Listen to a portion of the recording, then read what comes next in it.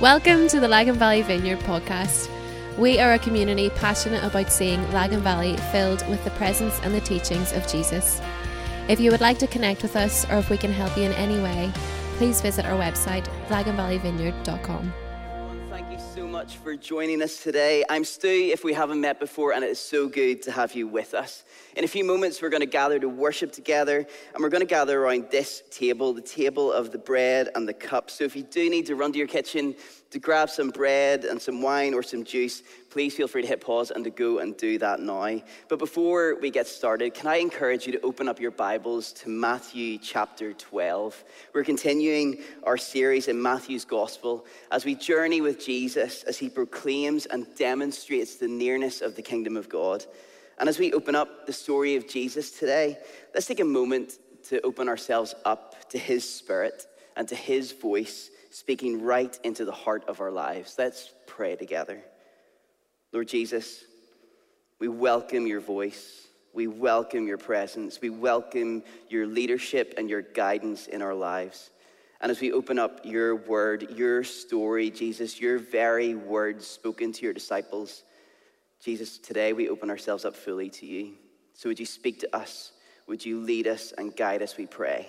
In Jesus' name, amen. So take a moment in your home, with your family, or by yourself, and can I really encourage you to read today's teaching text aloud. It's Matthew chapter 12, verses 46 to 50. Take a moment and read it for yourself, and then I'll call you back in just a few moments.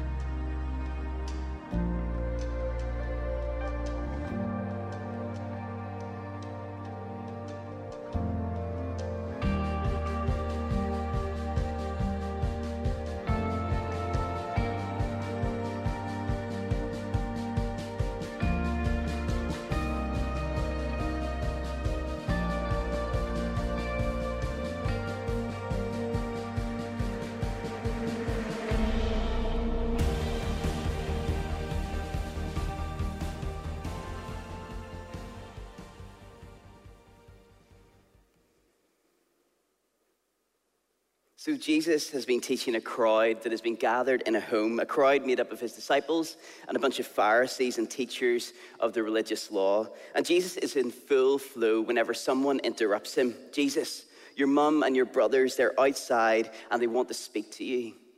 We've got to be really careful that we don't wrongly assume who Jesus is. Like so often we kind of have this idea of what Jesus is like or how he would act in a given moment. Like sometimes we can slip into the way of thinking that Jesus is just some kind of like lovely Lisburn fella, right? Like, you know, Jesus, lovely guy, Christian fella, lovely man. And so whenever Jesus' folks show up, if we kind of have this understanding of what Jesus is like, we think he would be delighted to go and see his family, right? That's what lovely Northern Irish people do. He'd run outside, he'd invite them in, he'd embrace them, he'd introduce them all to his friends. But whenever Jesus is interrupted with his family being outside, he stops. And in verse 48, he asks a rhetorical question to the gathered crowd. Who is my mother and who are my brothers? Jesus asks. Instantly, you know something is up here. Jesus seems to be distancing himself from his family. And for our lovely Northern Irish mindsets, this seems quite jarring, doesn't it? But it's actually pretty on trend for Jesus, who through his teaching, through his conversation, and through his supernatural ministry, Jesus is always making a statement. He is always revealing a take on the world that is different from the conventional mindsets that surround him. And Jesus responds by saying, "Here are my mother and my brothers." That's not directed towards his biological family, which are outside of the room, but it's directed towards his disciples who are gathered around him. He goes on to say, "For whoever does the will of my Father in heaven is my brother and my sister and my mother." It's all got really awkward, thanks Jesus. For some context, family bonds were the most important social relationship at this time. Historians reckon that the one commandment that just permeated all of society at that time was the command to love your mother and your father and to honor them above all else. What's really interesting is that in this culture, sibling relationships in particular, they called for the highest degree of loyalty. Now, the form of relationship that our culture celebrates above all else is romantic relationships, right? But in Jesus' day, the highest social bond was found in family relationships. And yet, throughout his life and his ministry, we find Jesus subverting the overwhelming loyalty that people placed on their family bonds.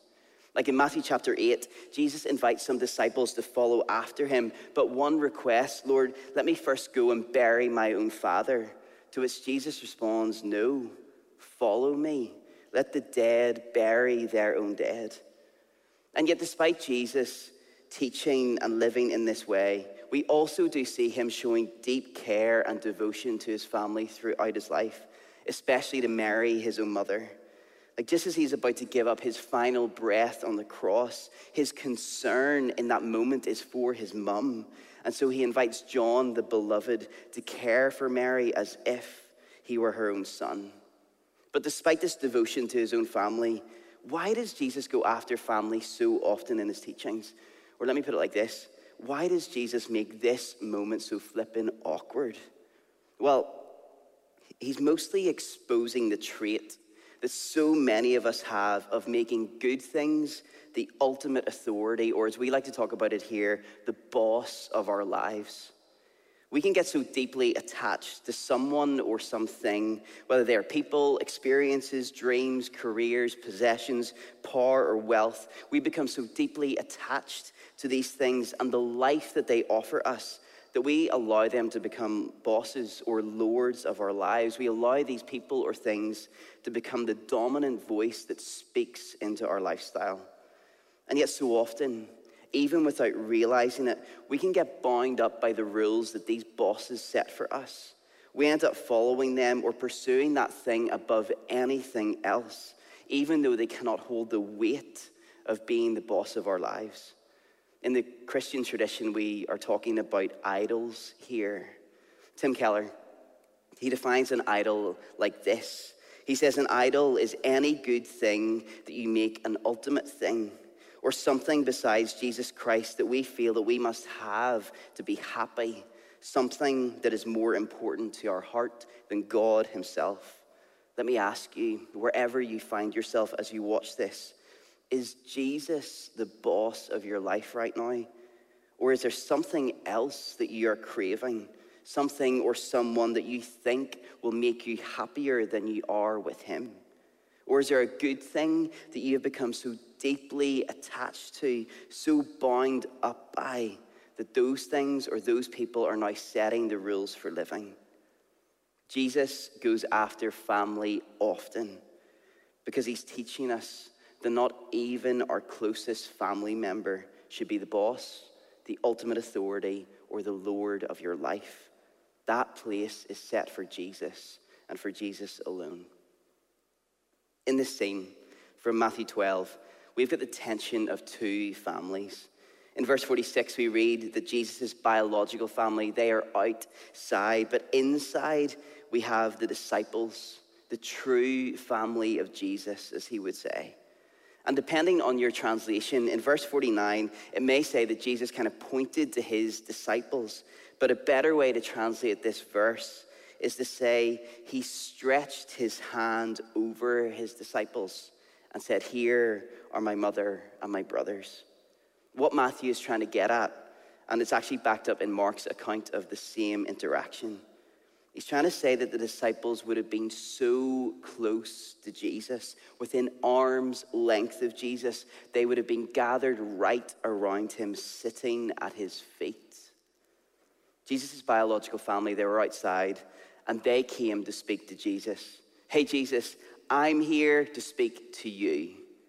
But inside, sat at his feet, the new family were listening to Jesus, so close to him, hanging on every single word.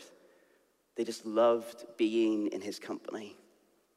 Jesus is showing us that his new, inclusive, diverse family is made up of a people of practice, a people who do the will of the Father.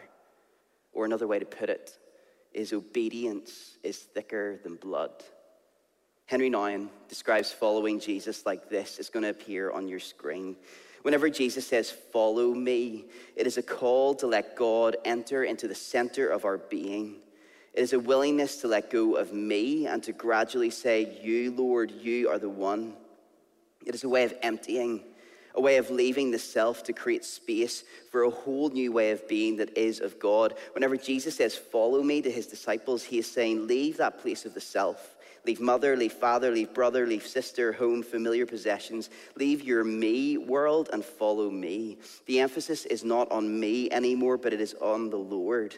Following Jesus is focusing on the one who calls and gradually trusting that we can let go of our familiar world and something new will come. We will become new people. Jesus' family is made up of people who are not focused on their will, what they want to happen. The brothers and the sisters of Christ, they have emptied themselves.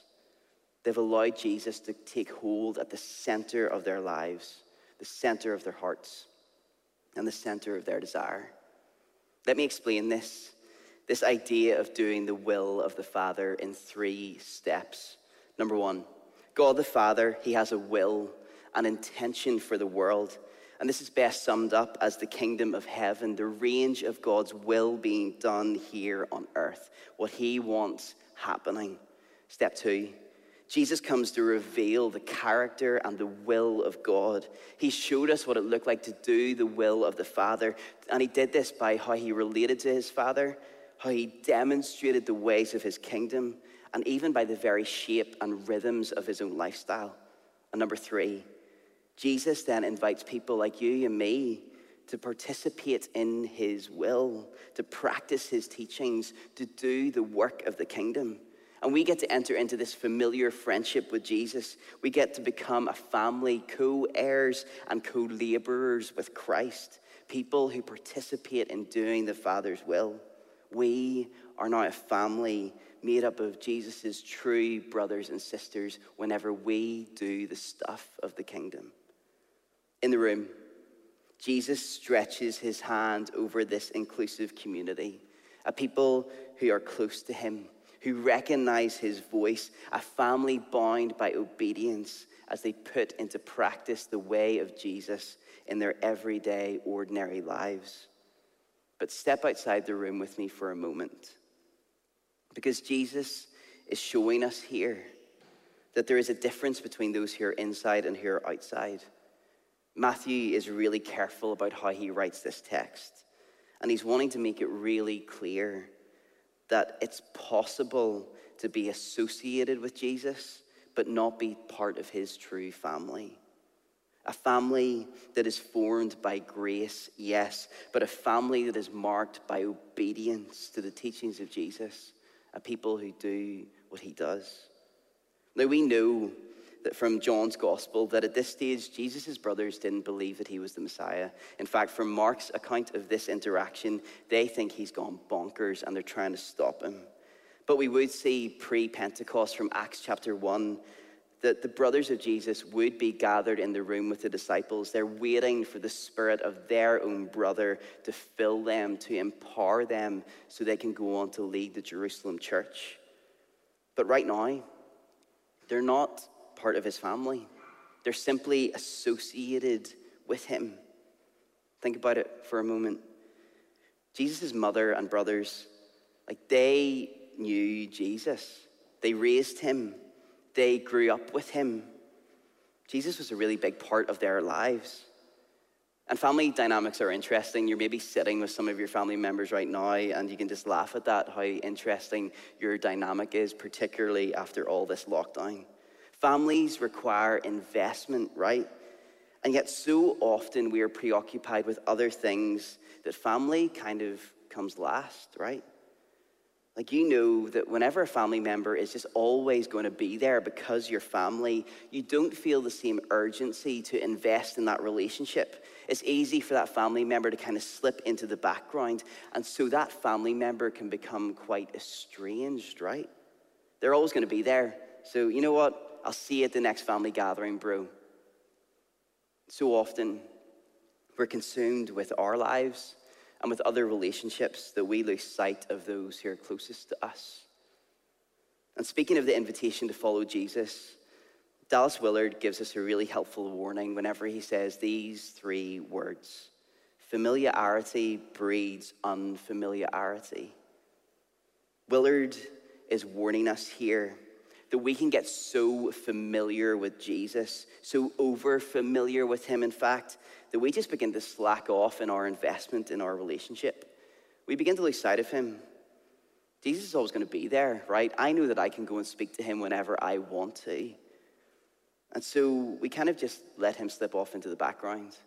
We end up kind of allowing a little bit of a distance to emerge. And over time, even without realizing it, we begin to see that our overfamiliarity has led to unfamiliarity with Jesus. If Jesus is just a part of our lives, but we're not investing in our relationship every day, if we just think, Jesus is there if I need him, I can go and speak to him whenever I need to, we can begin to find that Jesus becomes a little bit like a distant relative to us. True relationship, it cannot happen at a distance. Let me take this one step further. Because oftentimes overfamiliarity with Jesus, it presents itself in 2 ways: boredom and distraction. Daniel Grothe, in his brilliant book, Chasing Wisdom, he unpacks what boredom and distraction look like with the life of Jesus. And he says this, it's going to appear on your screen. We grow weary of doing the same old things that we have done for, say, the last 2 decades. We feel as if we've been there and done that with all of this Jesus stuff. And we wonder if this is all that there is. Our boredom, it causes us to forsake the routines that were a part of our holy formation. We put down our Bible. We stop going to church. We get distracted and turn away from the disciplines that got us where we are to see that there's something new and flashy out there. Like the believers in the church of Ephesus, many of us have left our first love and we've fallen away from the things that we did at first. The fire of our love for Jesus that once burned bright and clean has turned into a pile of flickering embers. Please hear my heart right now. I don't ask this question to guilt you, only to bring some insight. And in fact, in just a few moments, I am going to proclaim some really good news over your life. But I've got to ask right now, does any of this resonate with you? Have you become so over-familiar with Jesus that you've got a bit bored, a bit distracted? You've fallen to the myth of self-sufficiency, of being the boss of your own life or letting somebody else take that position. Has Jesus become a little bit estranged to you? Let me put it like this. Especially in light of everything that we've been through lockdown, where are you? Are you sat close at the feet of Jesus, living obediently to him? Or have you, because of boredom or distraction or just pure unfamiliarity, allowed a social distance to develop between you and your first love? For so many of us, because we're from this weird little wonderful part of the world, so many of us, like Mary and her sons, we have grown up with Jesus, right? He, the church, faith, spirituality, it has been such a regular feature of our lives for so long. So many of us have a history with Jesus, a wonderful history. And because of his faithful presence and our understanding of the goodness of grace, we know that he is with us in everything. But in growing up with him for so long, we are so in danger of becoming so familiar with him. We begin to lose sight of him. We begin to cause a distance to form between us. Like we can pigeonhole Jesus, right? We think that we've been there and we've done that. We've got this thing sussed. We've mastered Christianity. And we think that we're more mature in the faith than we actually are. And before we even know it, we realize that we're not as close as we once were. In fact, we're standing outside, spectating at a distance. The invitation of Jesus, it's not to stay outside. The invitation of Jesus is to come close. Join the family. And the family of Jesus is marked by two things: intimacy and practice. Firstly, intimacy. Jesus invites us to draw close to himself, to sit at his feet, to have constant contact with him, to abide with him, to rest in him, to recline like the disciples sat around the table of communion, and to lean against his chest. Over 200 times in the Old Testament, God is described as being Hesed. It's a Hebrew word that means devoted, faithful, loyal, the giver of unchanging love. And because of the Hesed love of God, we have been brought close to him as we sit around the feet of Jesus. And yet Hesed, it is also a quality that God desires from us. God says this through the prophet Hosea in Hosea 6, "For I delight in Hesed rather than sacrifice." We, as the followers of Jesus, are invited into an attachment love with him, where he draws us close to him. And also, we do our part in drawing close to him also, by developing an intimate, loving union that takes place every single day. But this family, it's also marked by practice, because the family of Jesus is marked by a people who do the work of the kingdom in real life and in real time, even with the complexity of COVID. Following Jesus means living our lives as he lived his. Empowered by his Spirit, we get to do the same things that Jesus did. And our obedience to him and the way of his kingdom, that is the marker of our love for Jesus. And the best thing about it, even as we're scattered this morning, I can't wait to gather with you on Tuesday and Wednesday in this space. But even as we're scattered right now, the best thing about being a practice people is that we get to do it together. Because the height of Christian community is found whenever the Jesus people are less interested in the shape of their individual lives and are way more interested in how they can champion and support and equip their brothers and sisters to go on and to do the will of the Father wherever they find themselves. That is maturity in community. So let me ask you, how will you do the Father's will this week? How will you do the things of the kingdom? But let me ask you a better question, actually. How can you encourage a brother or a sister to live in the ways of intimacy and practice this week? We talked about this last week. We feel as if the Spirit has led us into the wilderness for a little while longer. We're to camp out in the wilderness space for a little while. And for some of us, perhaps, we might even be beginning to see that we have become over familiar with Jesus, that we have become a little bit distant. The wilderness, it's an exposing place. It unearths what's really going on. You can't really hide in the wilderness. And for maybe some of us, we're seeing that it has creeped up on us, but Jesus has become unfamiliar. We're actually just outside spectating. That the shape of our life, it so often leaves Jesus and I just a little bit socially distant. But the wilderness, it's a place of shedding. It's a place of dying to self. It's a place of letting go. And we'll be able to do that in just a few moments. But the wilderness is also a place of simplicity. It's a place of revelation. And so let me be as clear as I possibly can. Brothers and sisters, Lagan Valley Vineyard, our place, our home, it is not outside, bored and distracted, spectating at a distance, over familiar with Jesus.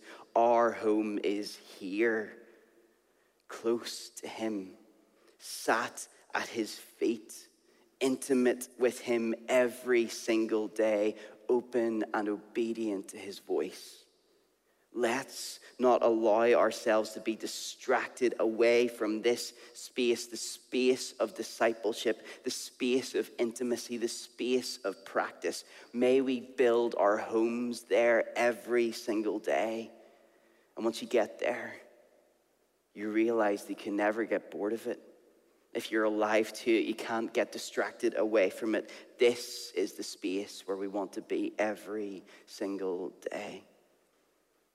Today, there is the invitation for all of us to draw close to Jesus, to hear his voice, to come inside, to come and abide with Jesus again, to hear his voice saying, "Come close to me again, brother and sister." I want to close with one word. It's in verse 50. It's the word whoever. Whoever is a gospel word. It's a grace word. For whoever does the will of my Father in heaven is my brother and my sister and my mother. Whoever. Regardless of what you've done, regardless of what your week has looked like, regardless of the things that you've struggled with this week, or regardless if you've been outside, you've just been bored and distracted with Jesus, regardless of where you've been, whoever, come and sit. Come and sit at my feet, Jesus says. Come and abide with me. Experience a life of intimacy. Be the disciples and go and practice the way of the Father. Come and receive my Hesed love. Enter into the rhythms of this family once again. Go and do my will. And as we come and as we sit at the feet of Jesus, leaning against him every single day, our hearts can't help but cry out, "Jesus, your love, it is greater than life itself. I want to be with you. I want to follow you. You, Jesus, you are the center. You are everything. You are the ultimate. You are the Lord of my life." Friends, family, we belong at the feet of Jesus, a place of intimacy that leads us into practice. Or let me put it like this. This right here is where we belong.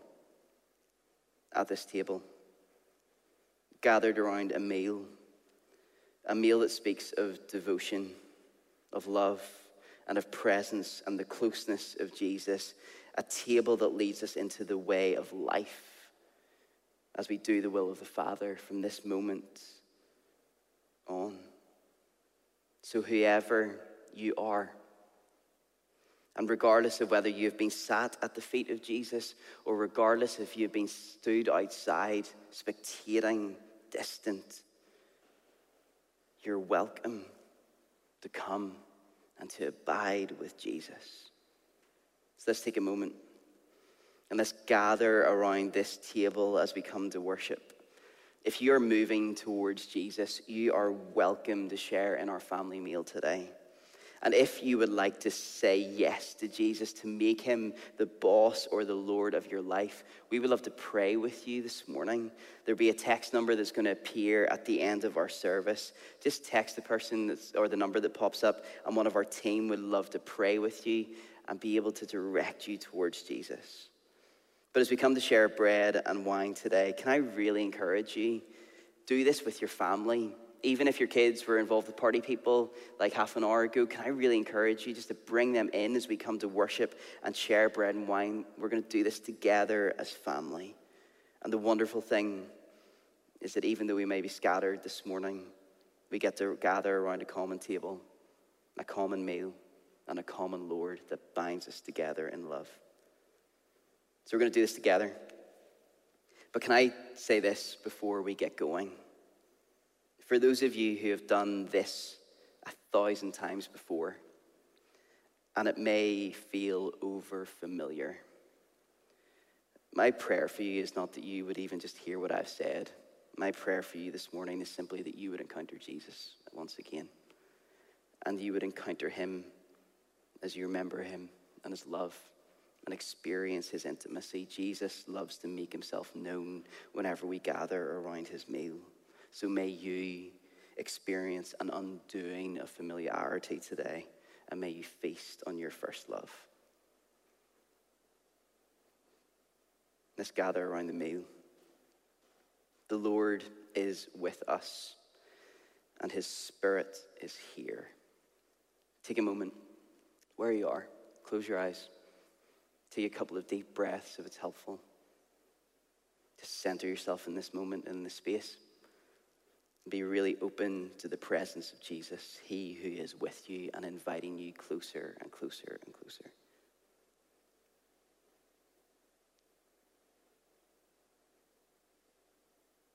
Come, Jesus.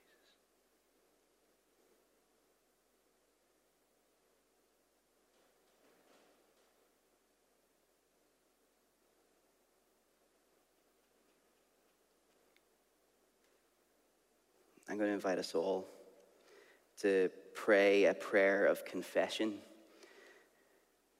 particularly for those of us who have felt distant. Can I invite you just to pray this with me? It's going to appear on your screen.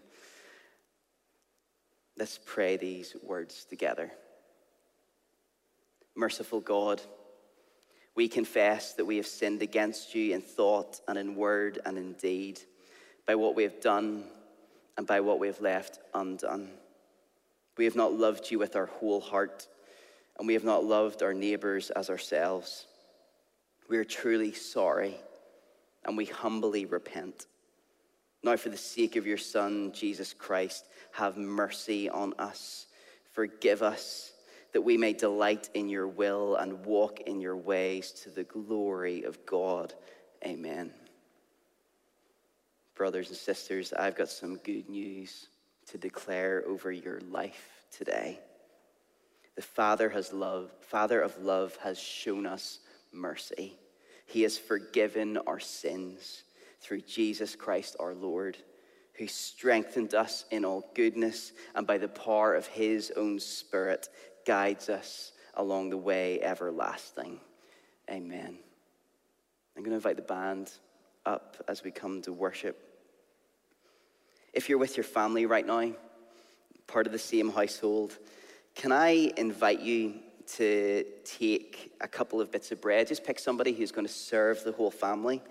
And as you serve your family the bread and the wine, I'm going to walk us through this, but as you come to the point where you're going to serve them bread and wine, I want you to take a moment to look them in the eye and to bless them. And whenever you hand them the bread, I want you to bless them with the grace of Jesus. And whenever you get around to sharing the juice or the wine, I want you to bless them with the peace of Jesus. Grace and peace is the most common blessing in the New Testament church. So look them in the eye. And you're not saying these things just to kind of be nice. You're saying them to declare prophetically over their lives that they would get to experience the grace and the peace of Jesus. And so as you hand them the bread, can I encourage you to say to them, may you experience the grace of Jesus. So let's take some bread together. On the very night that he was betrayed, Jesus took bread and gave you thanks. He broke it and he gave it to his disciples, saying, take, eat. This is my body which is given for you. Do this in remembrance of me. May each of you experience the grace of Jesus.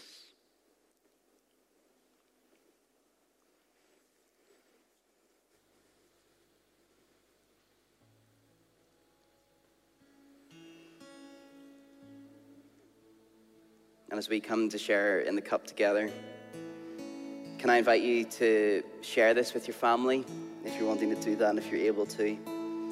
And as you share the wine or juice, can I invite you to look your loved ones in the eye and bless them by saying, may you experience the peace of Jesus.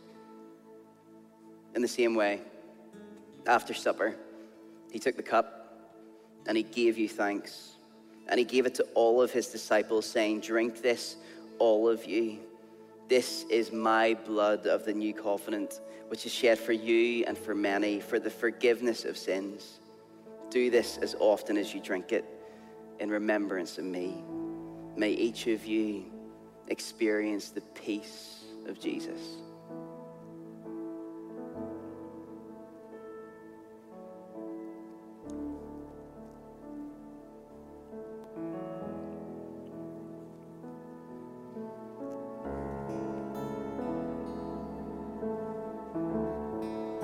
In these moments, before we come to worship, I would love for you in your home to take a moment to pray. And I'd love you to take a moment to pray out loud. And so if you are a mum or a dad and your kids are in the room, can I encourage one of you just to take a moment and to pray out loud? Pray out loud your thanksgiving to Jesus. Say thank you to him for what you've just received. If you're by yourself right now, can I encourage you to also just pray aloud your thanksgiving to Jesus and pray it out loud, pray it boldly, proclaim aloud how thankful and grateful you are. I'm going to wait for a moment before I pray. So take this time right now, just dive straight in and pray aloud your thanksgiving to Jesus for his grace and for his peace. Go ahead and pray right now.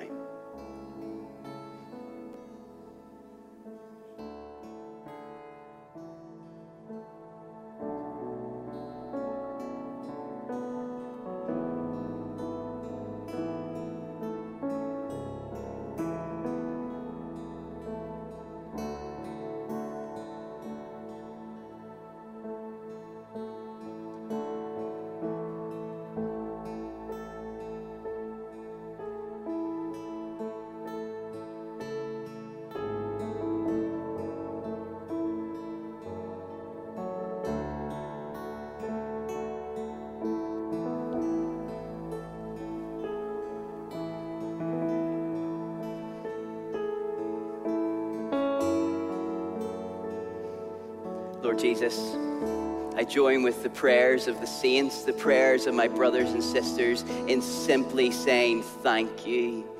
Thank you for grace. Thank you for peace. Jesus, thank you for your love. Thank you that you invite us close to you.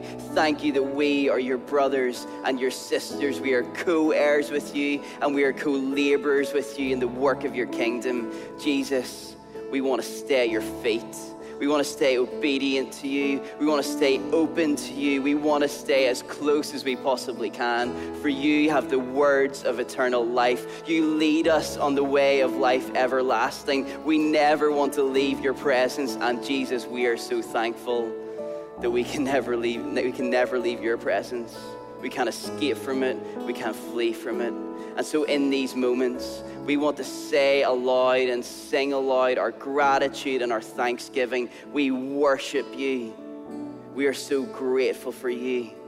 May we experience your intimacy. And Jesus, from this place of love, would you form us and shape us into a people who do the will of your Father. We look to you, Lord, full of love. Be glorified as we worship you right now. In Jesus' name, amen.